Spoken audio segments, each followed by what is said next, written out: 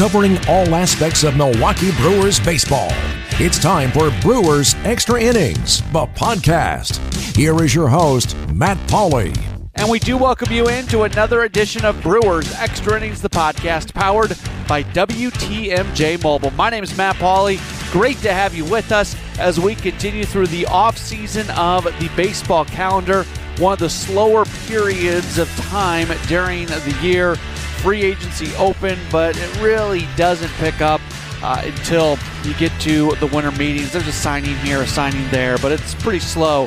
And if it's anything like last year's free agency, it's going to be slow for a while. We're going to talk about that in a future podcast about whether or not to expect another slow offseason this year across baseball, because I think that's a really, really big deal. A really big deal, not just for the Brewers, not just for this season, but I think it has implications in terms of the relationship between the players and the owners. So that's going to be a conversation on a future podcast. We've got a bunch of things to get into on future podcasts. The focus of today's podcast, though, is going to be part 3 of our 3-part conversation. So the final part of our 3-part conversation with Brad Ford from Brew Crew Ball. Now, if you're joining us today and you've not listened the last couple weeks and you're into this sort of thing, you might want to go into the archives, because what we have done with Brad, this is the second year in a row that we've done this, and it's a lot of fun. We have gone back through the minor league seasons and kind of done a deep dive on the different prospects. And 2 weeks ago, we focused in on players who spent time predominantly at AAA or AA. Last week, it was the individuals who were at Single A, both with Wisconsin and Carolina. And this week, we're going to focus on players who were drafted this past season, played short season ball this past year as well. So that conversation is going to be coming up in just a while. Do you want to start by making mention to the fact that the Brewers this past week, it was actually this past Monday, so it was just a little while after last week's, the most recent podcast before this one, last week's podcast dropped, that the Brewers filled out the coaching staff for Craig Counsell, as they had a couple openings. Derek Johnson, the pitching coach, leaving somewhat unexpectedly. Darnell Coles resigned his position as well. Some individuals were not asked back as well. And all that being said, the staff is now full. We had previously told you that Andy Haynes was going to become the team's new hitting coach. We talked about it previously, but it was just officially announced this past week. The new pitching coach is Chris Hook.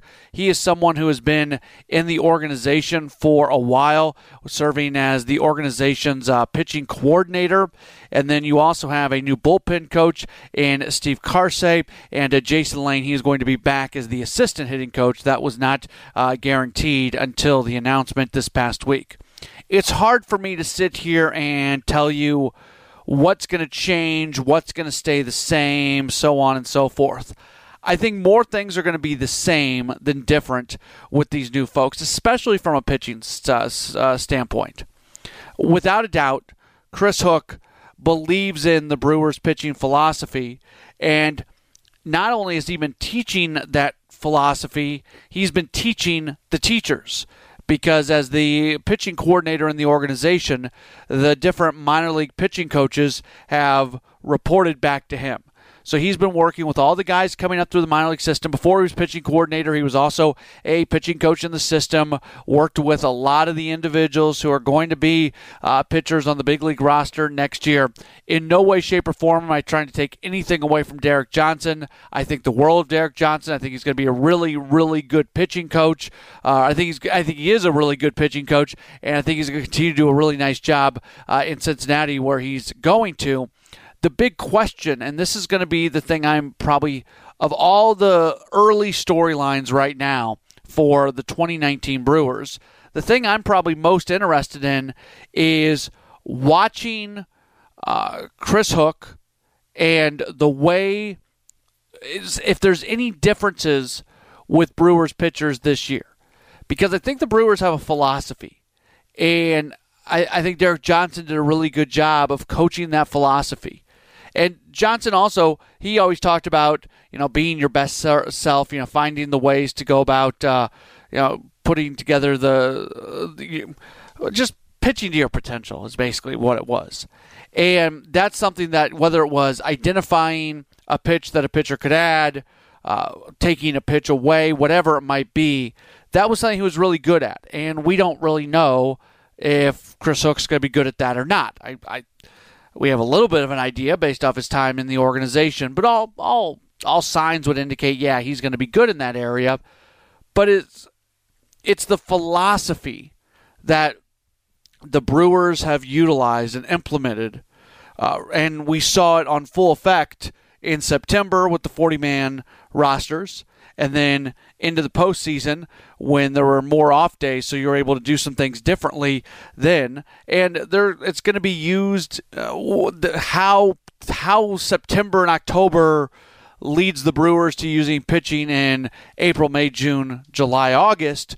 We'll just have to wait and see what it's going to look like, if it's going to look any different than kind of the conventional way of going about pitching. I think it's going to be fairly conventional during most of the regular season, but I would also expect that the Brewers do start to do some of their more unique sort of things once they have the availability to do so with either the expanded rosters or the extra off days as they get into September and potentially October of next year. Last year, not this past season, but the year before, if you remember, when they got into September and had expanded rosters, they utilized pitching a little bit different as well. So it's 2 years in a row where pitching has been somewhat unique late in the season. So Chris Hook's going to come in and try to continue to push forward the Brewers' philosophy. And we'll kind of learn, again, not taking anything away from Derek Johnson because he's a really good pitching coach, but we are going to learn as the year goes along, is it just as important about the system and the philosophy and finding people to step into that and try to go about pitching that way, or is it more about the actual pitching coach? And if it is more about the actual pitching coach, how does Hook compare to Derek Johnson? Again, if you're looking for answers from me right now, I'm not going to give you answers. I'm just kind of throwing out the things to watch out for in the future. Darnell Coles did a really good job as a hitting coach. Andy Haynes is someone, man, he has grinded and grinded and grinded. A guy who started coaching outside of even affiliated baseball, has some independent baseball, some collegiate summer league stuff, got into affiliated baseball, worked his way up as a hitting coach and as a minor league manager, and he's somebody who's going to come in and put his imprint on this team. Bullpen coach and Steve Carsey, a guy who's been a minor league pitching coach, and at times it's good to just get a different voice onto the coaching staff, a different voices on the coaching staff, and I think that might be the case right here. Not that Lee Tunnell did a really nice job with the Brewers, but at some point in time, as you continue to make strides, it might be good just to get a different perspective on what's going on, and I think that's going to be one of the biggest pluses for that. We'll learn more about these guys moving forward as we get towards the on-deck event and things like that, but that's kind of my general thoughts on the announcement that was made this past week on the finalization of the coaching staff. That was going to be a big part of our headlines of the week. That being said, let's get to this week's headlines of the week. It doesn't matter if it's right in the middle of the summer or winter. There's always news about the Brewers. Let's look back at the week that was with Matt's headlines of the week. Clearly what we just talked about, the official announcement, Andy Haynes, new hitting coach, Chris Hook, new pitching coach, Steve Carsey, new bullpen coach, Jason Lane back as assistant hitting coach. So that's those guys joined the staff. Brewers also have hired a new head athletic trainer, Scott Behringer. He was the Astros assistant athletic trainer for the past 2 years. And, of course, David Stearns came to the Brewers from the Astros organization. So it's not going to be odd to continue to see individuals who worked in the Astros organization to make their way into the Milwaukee organization. Brewers had to place players on the 40-man roster this past week if they want to protect them from the Rule 5 draft. And they do place 2 players onto the 40-man roster, right-hander Trey Shupak and also outfielder Troy Stokes Jr. A number of individuals who were left off of the 40-man roster. Jake Gatewood, who according to MiLB Pipeline is the number 10 prospect in the organization. He is going to miss most of this upcoming season, so he will probably not be selected in the Rule 5 draft.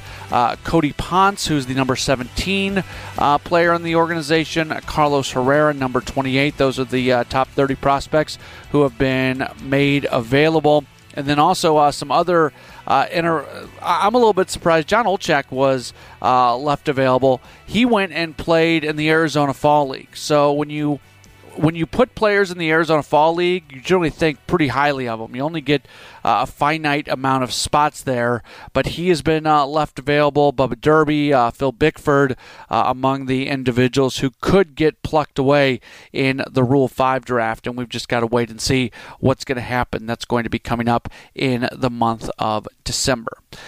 It's a short version of this week's Headlines of the Week, but those are indeed this week's Headlines of the Week.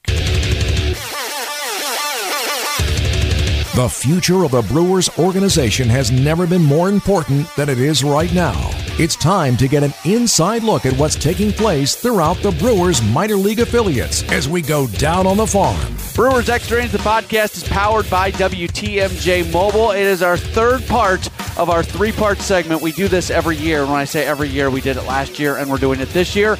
And hopefully the podcast is still here next year as well, and we can do it again as we go down on the farm. We've been doing a three-part conversation with Brad Ford of Brew Crew Ball, breaking down all aspects of the minor leagues. 2 weeks ago, you can find it in the archives, we did AAA, AA, also mentioned currently the Arizona Fall League. Last week, we did the two single-A clubs, High A Carolina, Low A Wisconsin, and this week we're going to focus in on the short season clubs and guys who were drafted this past year. Brad, welcome back on. I think we're making history. I think this is the first time ever that we've had a guest on the podcast every single week for 4 weeks in a row. Last year you set the record with 3 when we did this, but this year you did the social media conversation like 3 weeks ago. So now this is your 4th straight appearance on the podcast. You've set a record. Yeah, just make me the co-host already, Pauley. I'm working on it. We gotta go to the budget folks and see what we can do there, right? Right. Well, now you have that in with the new ownership group. Maybe I know some people who can really get this ball rolling. Fair enough. Which, by the way, if people don't know, WTMJ is now part of the Good Karma Brands, which is also ESPN Milwaukee, and people can hear sports radio on a full power FM signal in Milwaukee in the area on 94.5 FM. It's really cool. Did a show there the other day, so that's good stuff. But also good stuff, the Brewers short season clubs, and specifically before we get into individuals, we talked about it a few weeks ago with Colorado Springs losing AAA and the Brewers having their AAA affiliate in San Antonio. Well, the Brewers aren't leaving Colorado Springs, but Colorado Springs is now going to be a short season club. It's going to be the Helena Brewers moving to Colorado Springs. And Brad, as much as we might have moaned and complained about some of the facility issues that existed at Colorado Springs for AAA, that's going to be a palace for short season ball, and that's going to be a nice thing for the Brewers to have their short season club, what was the Helena Brewers, now going into Colorado Springs. The thing I'm most excited about is that they'll be equipped with a capable TV situation, so they might be able to broadcast games more regularly, and I am straight out geek stoked about that. I am pushing up the glasses on my nose that I don't wear, dusting off the notebooks, and getting ready to watch some short season baseball if they can actually make that regular airing of their games work, because that'll be really exciting, because these are guys we never really get to see on a regular basis. There's a couple short season affiliates that have capability to do TV, but only a couple of the organizations that are out there in the Pioneer League.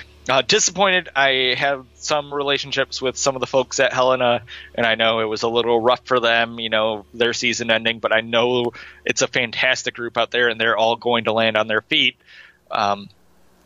So I think it's an exciting but bittersweet scenario for what's happening out there. I can't speak for the folks in Colorado Springs, but it makes sense what you're saying. They already have the infrastructure to do MiLB.TV, so hopefully they do just use what they already have in place and continue to broadcast those games. Right, and even if it's what a lot of the Pioneer League teams do, which is a single camera viewpoint, that'll be better than right now, which is nothing. Yeah. All right, let's get into some of the guys, and we can't start. I would not be doing my job if we did not start by talking about Bryce Terang, who appears in 29 games, 268, top draft pick. It was a last-second decision on whether or not he was going to end up signing with the club. What did you see out of him in his first 29 games in the Brewers organization? He came as advertised. Looked great defensively, had a very good contact rate, played so well that he was not even challenged in the Arizona League, so they just bumped him right up to Helena, where he was challenged a little bit more. Power, I wouldn't say dropped, but he wasn't as substantially hitting the ball as hard as he was before. But I wouldn't be surprised if we see him in the Tristan Lutz scenario where they start him off at Wisconsin. If he does well at Wisconsin this year, then then he stays there. Or if he struggles, he comes back down for short season. They've done that a few years now with some of their top guys who are younger. I would not be surprised at all if that's the route they go with Terang. He looks very capable, looks potentially to be a fast riser, has a great tool set where he's either major league average or above on a lot of things. And he does everything well, but nothing spectacular. But I think he's going to be a really good we haven't had a person who's risen through quickly in the organization as a high schooler in a long time. And I think he has the potential to be that prospect. I'll be honest, I'd completely forgotten that he started at Arizona. I just looked at the numbers and saw he played in 13 games at Arizona. If somebody would have asked me this morning, I would have said he was immediately placed with Helena. So, that's just kind of funny how, a lot of times I'm a little surprised on that too, like retroactively surprised that he didn't go straight to Helena. Right, and it's some of those things where he had a long period off, so it's kind of just knocking the very little rust that there is. Because, high school ball ends more or less right before the draft, depending on where they play. He's in California. Generally, they go a little bit later, depending on if they make the playoffs or not. And then he has the month in between signing and the draft. So he has that layoff period. So he comes into Arizona, just knocks the rust off a little bit. Obviously, is not challenged at all, and they just move him on up. My guy, Javon Ward, left-handed hitter, hit .307 this year. He looks like he should be a home run hitter when you look at him. He only had 2 home runs, which bums me out because he looks like a home run hitter. But a guy who I like the numbers he put up, got on base close to almost a 400 on base. Maybe you'd like that to be a little bit more, but I'll take the numbers Javon Ward put up. Yeah, a very good season, came with a lot of regard, and he was a big signing for a 12th round pick in 2017, a guy who a lot of people didn't really expect them to be able to sign, but they were able to lock in with the amount of cap room that they had, and performed a little bit more up to expectations, did a lot better with making contact on the ball, limited his strikeout rate, where he's actually striking out less than a strikeout per game now, which is a fantastic thing that hopefully he can continue keeping on. Power will come. He's 6'5" and 190 pounds, which is blow away in the wind skinny. So as he continues to add muscle, which generally we start to see huge muscle gains in prospects at age 20, 21, which he'll be 20 in October of next year, I think. Yes, 20 in October next year. So he's still very young. So as he continues to add muscle, he's projected to be a power speed combination. Pretty fast guy. Struggles a little bit running the base pass. Still pretty raw. And that was why he fell out of the top 10 rounds in his draft, was because of how raw he was, and people thought he needed more refinement. That wasn't worth spending that money on him to get him as late as they wanted to draft him. But he definitely has potential to be a superstar, and he started showing some of those tools this season. Another guy's top 30 prospect, I hope I get his name correctly, Yasan Koka, I hope I get that right, 281 this past season, 3 home runs, 21 RBIs in 68 games. Again, Brad, I'm asking all these questions. It's really tough when we're talking about these young guys playing short season ball. It's really tough to evaluate them just based off these numbers. It's such a small sample size. Yeah, and good news, I do have some additional information because he was a big get. And do you know which trade, Matt? The Boston trade. Oh, okay. Boston trade. The Boston. So was he the player to be named late? Was that yes, okay? He was. There, it's all coming back to me because I remember talking about it on this podcast when that happened, about how that trade without the added player was already a ridiculous trade, and then that was the add-on, which is like how did this trade even happen? Right, and had he not been injured, a lot of the MLB prospect writers said that he would have been top 30 when he came into the Brewers organization, but he was dealing with an injury at the time, which delayed his appearance at Arizona League.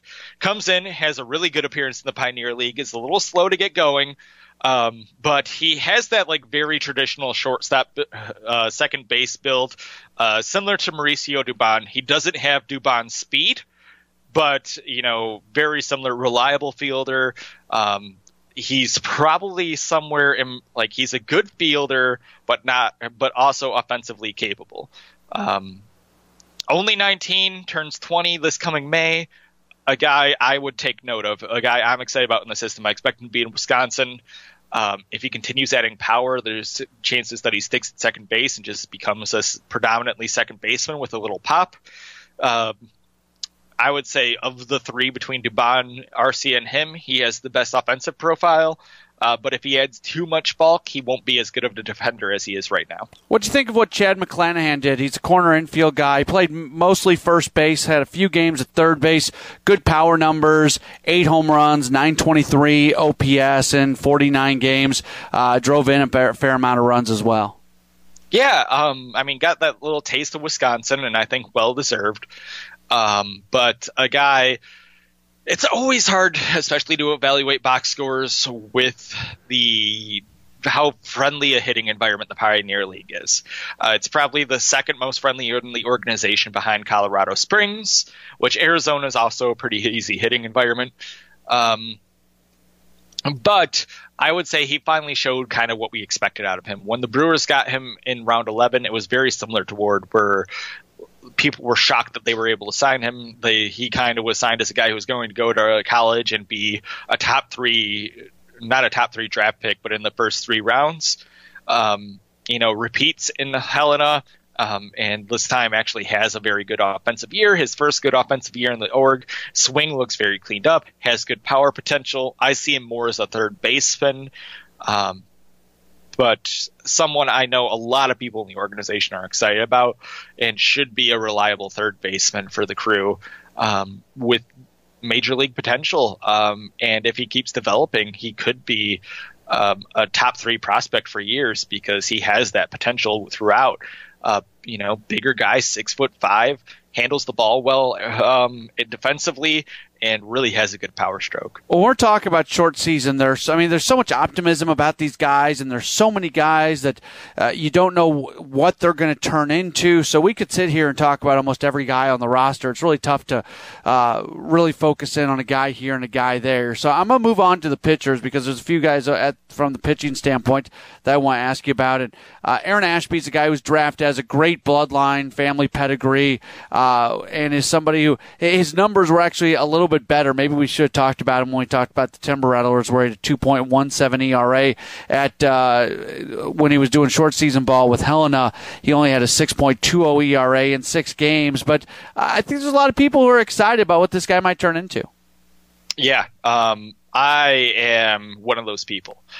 Talking to him when I interviewed him when he was signed to the Crew, he had a lot of really interesting things to say. Seems to be a very, very smart pitcher. Talks about how he mixes up his timing on the mound, and he's something he figured out on his own when he was at community college or junior college. Listening to his hitting coach talk to the hitters and how important timing was. So he's like, well, if timing is important to hitters, I'm going to screw it up in my delivery. So he learned to take these stutter steps and these nuances in his wind up and his stretch that really messes with hitters. And I thought, just listening to him talk about the way he approaches the game, he seems incredibly intelligent. He's someone I'm very high on. I know it's early in his career and probably not deserving, but he's probably up there with Trey Shupak in terms of pitchers I'm excited about behind Zach Brown in the organization. So he's one of the top 2 behind Zach Brown in the minor league system right now, where I'm like, I think this guy can be something. And I think Ashby really has that. He has a really good fastball and a great curveball slider. A lot of people call it a slider. He calls it a curveball, has really tough he calls it a slider. A lot of people call it a curveball because it has that arcing break. But something that hitters struggle with and people actually struggle to catch. I'm really, really high on this guy. A guy that I was kind of excited about to see what he would do because he put up good numbers in college, and it's Scott Sunich, and he's another guy who actually pitched better at the Timber Rattlers than he did with Helena, but he's a left-hander. I don't look. He's probably not going to be a big league guy, but when we're talking about guys at this level, it's about finding those diamonds in the rough, and the Brewers are really good at finding those guys. And this guy maybe profiles as somebody who can continue to excel. Again, he's a college guy, so it's really tough to evaluate these guys' numbers when it's a college guy going against a guy who may have just graduated high school. But overall, I like what he's done so far. Yeah. He has a decent fastball, normally hovers in the mid-90s, I believe. And I like him too. See him as more of a reliever profile, a little bit shorter than you'd like at 6'1", but tall enough where if he makes it through the system as a starter, which is where they'll try him as first, he'll be fine. I think he, just judged off his profile and scouting him out of college, I think he has a good reliever profile. He has 2 really good pitches. Command can be iffy. It comes and goes. But overall, someone I really like as a late draft pick and someone I do think has potential. I was pretty hard last time on some of the Wisconsin players and, saying like they're org guys, that's just their future. And I don't really feel that way with Sunich. I think he's someone who has the potential to make an impact on the major league team. More so than some of the other players. Someone I know you're pretty high on. He only appeared in 3 games there with Helena, but Lun Zhao, 3 games, 2.25 ERA, gives up just a run over the course of 4 innings. This isn't a guy that I know a whole lot about, but you're excited about him. Yeah, it was an international signing that they made late in the year. He comes in at 17 when they signed him to a minor league free agency in June. And it was to me, a first-round draft pick. He has a great fastball, great secondary stuff, already good command.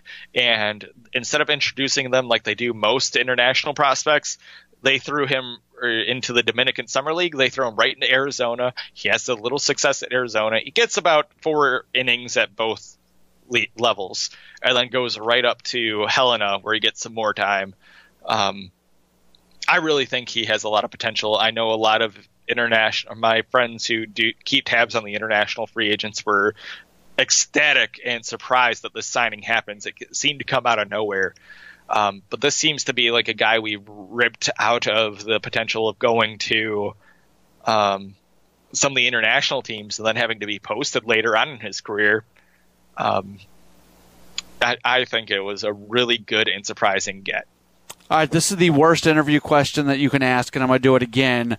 But you are so much more in tune with what's going on, especially with these short season guys, than quite honestly I am. That's why we have you on, because you know so incredibly much about it. I have a cursory understanding of what's going on, but is there anybody else that I didn't mention that we really need to be talking about, to be fair? I'm going to go through just a couple of guys real quick. David Fry, a guy who was drafted this year, plays catcher first base, played a little bit at Wisconsin Timber Rattlers, has a really good power profile, was the MVP of his college, which was a lower level college. Really like his offensive profile. I'm interested in seeing what he does. I would be remiss if I didn't mention LG Castillo because he constantly reminds me how he's going to be the greatest player ever. He reminds me personally how he's going to be the greatest player ever. Someone I'm really high on there, up with Javon Ward. Had a lot of success, a 707 OPS, dangerous on the base paths, runs like hell. That's it for offensive guys. Although I do like Nick Ignatuk. I never know how to pronounce his last name. I apologize, Nick. I've interviewed you. I've talked to you. You told me your last name, and I always forget it. But he struggled, so I think he's going to probably repeat at Helena next year like a Chad McClanahan. And then in terms of pictures, even though his performance wasn't good, Max Lazar, he has a really, really good pitching profile, someone I think can have a lot of success. And then one of the top picks last year, Caden Lemons, kind of limited in his appearances this year, had some time at Arizona, but more time at Helena. Hard throwing, really has a great breaking pitch, needs to be refined a little bit, had a lot of stuff to work on, which delayed the start of his season, along with a little bit of an injury. But he has potential superstar written all over him. The problem is there's a lot to work on in terms of his delivery and skill. But he's a guy I know not just I'm excited about, but a lot of other people are excited about. Yeah, I should do it. I should ask you about Lemons. He's the number 14 prospect in the organization. Clearly, he's a guy that people are very curious about. All right, final team. And again, if you're just listening to this podcast, haven't listened to the others, we did AAA and AA 2 weeks ago. Last week we did the 2 single A clubs, and today we're doing the 2 short season clubs and focusing in also, well, I guess they're part of it, but focusing in a little bit more on some of the recent draft picks. Let's go to the Brewers affiliate in the Arizona League, and let's start with Larry Ernesto. He appears 5 games. He gets up for 5 games out of the Dominican League, 350 in those 5 games, has an 814 OPS, another guy that there's a lot of excitement about. Yeah, he's gigantic, and it looks like he's going to hit 50 home runs just by staring at pitches. He's a guy who I really like as a right field potential. Good arm, needs to refine his defense a little bit, but offense first type of producer. Great power profile. Someone is expected to continue growing. He, just turned 18 in September, so he'll be 18 for the season. Switch hitter, and struggled a little bit in the DSL. They signed him late last year, so he wasn't able to jump onto a roster until earlier this year, and struggled a little bit, but still, once he got things going, really got things going. And he looks like one of the biggest international signings the team's had in a long time. Mike Abella, number 20 prospect in the organization, appeared in 39 games, 240, 1 home run, 15 RBIs, 324 on base, 648 OPS. Bella, the numbers don't look great for him, but again, numbers really don't matter. Yeah, numbers don't matter. I actually see him as having a Lorenzo Cain type profile with a little bit worse defense. Like very similar in the offense. Great average guy who can get on base, makes a lot of damage in terms of stolen bases. It's just hard to predict anyone will have that type of defensive impact like Cain. He should be really good in center field, can cover a lot of ground, plays very intelligently. Someone overall that I see having, and I don't like to predict younger people to have major league futures, but he just plays the game so intelligently. He seems like he's going to be a major leaguer the way you look at how he approaches everything. Struck out a little bit more than you'd like to see, but he's a young guy and they're just swing happy. Another guy under the category of numbers don't matter, Joe Gray. He does not hit 200 in his 24 games. A guy who's a top 10 prospect in the organization, was the second-round pick in the draft this past year. Yeah, has kind of like a Domingo Santana profile where he can be a good right fielder, power guy. The big concern about him is strikeouts, but he dealt with a lot of injuries this year. I would expect to see him at Helena this year once things get going. Not Helena, sorry. That doesn't exist anymore. At Colorado Springs this year. And have a lot of success.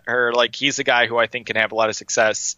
Has the tools to be a superstar, but the swing and miss is something that scares a lot of scouts about him. But overall, a fun player in the few opportunities you got to see him. Someone who I like is just a fun person, plays the game with a lot of energy, and I think as he rises through, especially when he inevitably gets to Wisconsin, is going to be someone fans just cheer for just because of his personality. Let's jump over to the pitching side of things, and Justin Jarvis appears in 10 games, 1-2, 6.63 ERA. I feel like I have to say it every time. Numbers don't matter, but another guy to be to really keep an eye on. Yeah, another top prospect drafted in the 5th round. A guy some scouts thought was going to be a little bit difficult to find. Pretty advanced for his age, and he has a very solid tool set that is something that gets me excited. When you're talking about like younger pitchers, I feel like few work the zone as well as Jarvis does. and he just has a very intelligent approach to it. Can be a little bit raw, but overall his control grades out very well. He has a strong fastball, sits in the low 90s, but at 6'2", 168, he's stick thin, and he'll be throwing harder as things go on. He could be mid to high 90s, at least grades out as a reliever in the major leagues. Has a changeup and a curveball that have great future grades. And he, struggled in his pro debut, but someone who, as the years go on, things can really work out well for him as he continues to fill out his frame and learn how to pitch at the professional level. Luis Gonzalez, kind of same deal. He appeared in 7 games. He was an 8th-round draft pick this past year and struggled, but you would think that once he gets a chance to pitch in a full season or at least get kind of more than just his feet wet in the you know what I'm saying. Yeah, I mean, a very diamond in the rough coming from Puerto Rico. Not a lot of people knew a lot about him. Throws one hell of a fastball, and I think it's always worth taking youth when they throw hard. 19 will be 20 in May. Very rough. He's going to take some polishing, but another guy who just with the way he already pitches at young age, you have to take that risk because if you polish him, he has the potential to be a superstar. I think Luis Gonzalez's future really is reliant on the back end of a bullpen more so than anything else. He's fairly aggressive, which normally doesn't lead to longer stints, but something where I think that'll play, or of course that is a valuable position for teams something that is even more valuable if they can just develop it rather than trade for it later on. We spend all this time talking about the numbers not really mattering. But there was a ton of guys who did put up good numbers, and we've already mentioned Caden Lemons. We talked about him already, but he did have a 1.38 ERA. There's a handful of guys had sub-2 ERAs at Arizona. Which one of those guys maybe, or not? It doesn't even have to be the sub-2 guys, but which of those guys actually impressed you with their performance pitching at Helena, not so much just based off the potential that we've been talking so much about? Mitch McIntyre is one who I think is easy to look at. Undrafted free agent, 24, a little bit older, but as we've seen with Nate Orff, undrafted free agents aren't someone you should give up on. They all have potential. He comes in with just his intelligence when it comes to pitching and working these less advanced hitters, really dominates them. But he has a couple of good pitches, which are things that really can be a benefit. And he's someone who, he had a longer stay at college. That ends up getting signed, but I think he can make an impression on this organization and hopefully stick around for a while. Otherwise, the guys making impacts kind of follow that type of grade. It's a lot of older guys who don't necessarily have a likelihood to make impact in terms of the pitching staff.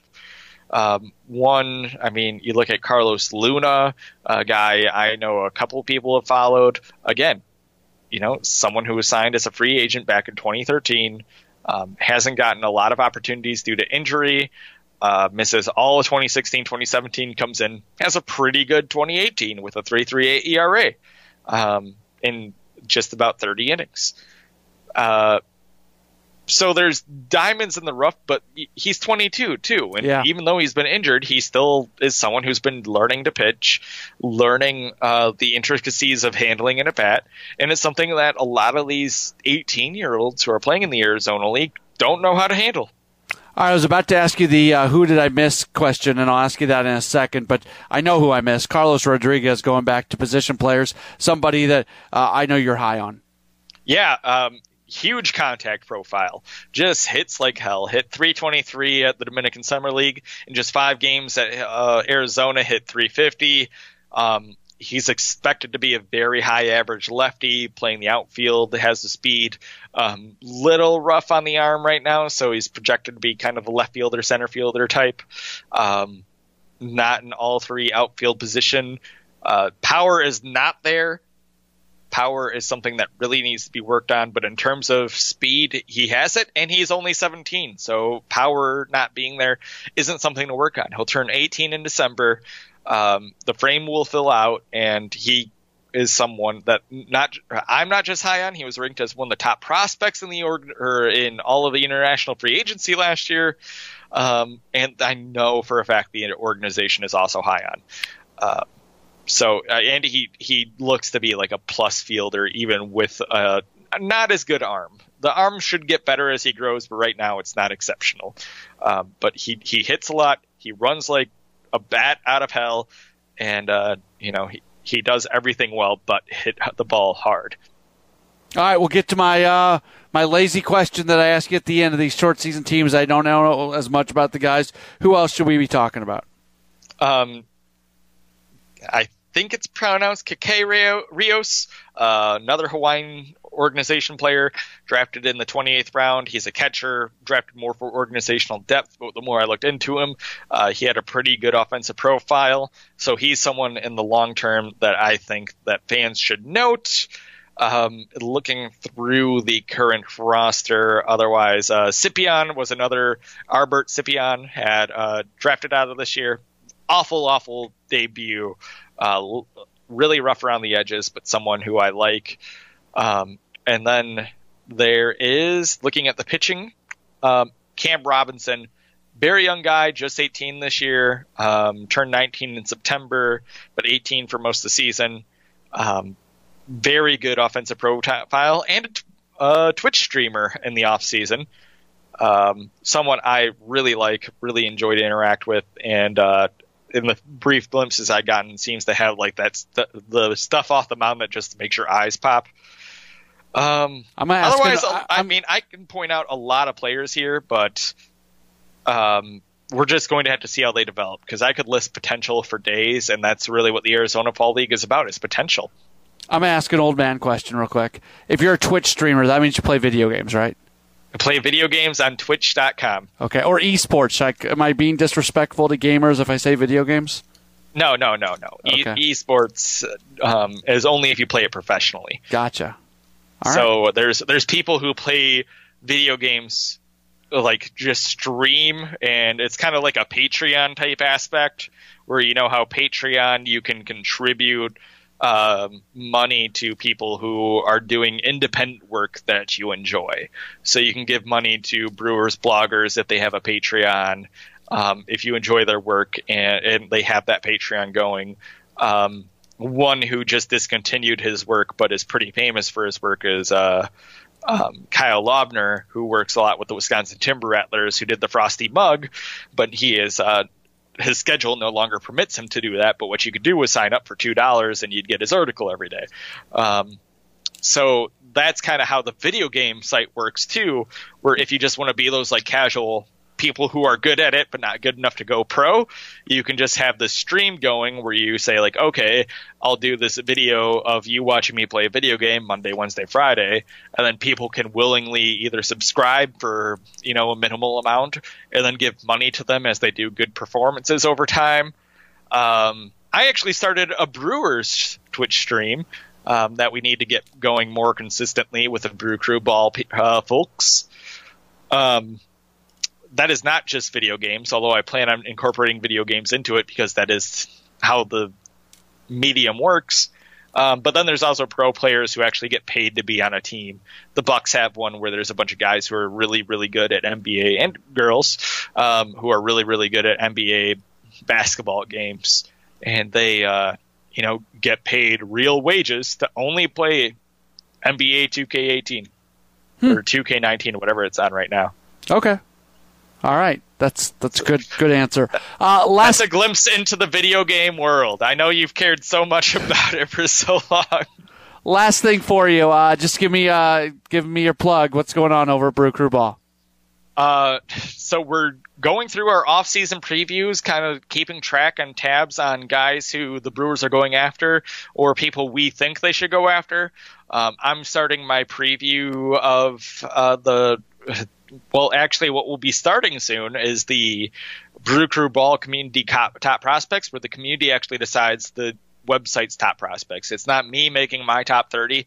Everyone has a vote, and you get to democratically elect who you think should be the top guys in the system. So that'll be coming out, and with that, there will be short synopsis on all the players that you elect. And I mean, yeah, we're just trying to keep busy with off-season rumors and creating off-season rumors to have a little bit of fun. There you go. Hey, Brad, thank you so much for all the time over the last month or so, and we appreciate all your insight on all the minor league guys. Hey, love being here. Thanks for having me on. Brad Ford joining us here on Brewers Extra Innings, the podcast powered by WTMJ Mobile. And that's pretty much going to do it for this week's edition. Just another reminder for you.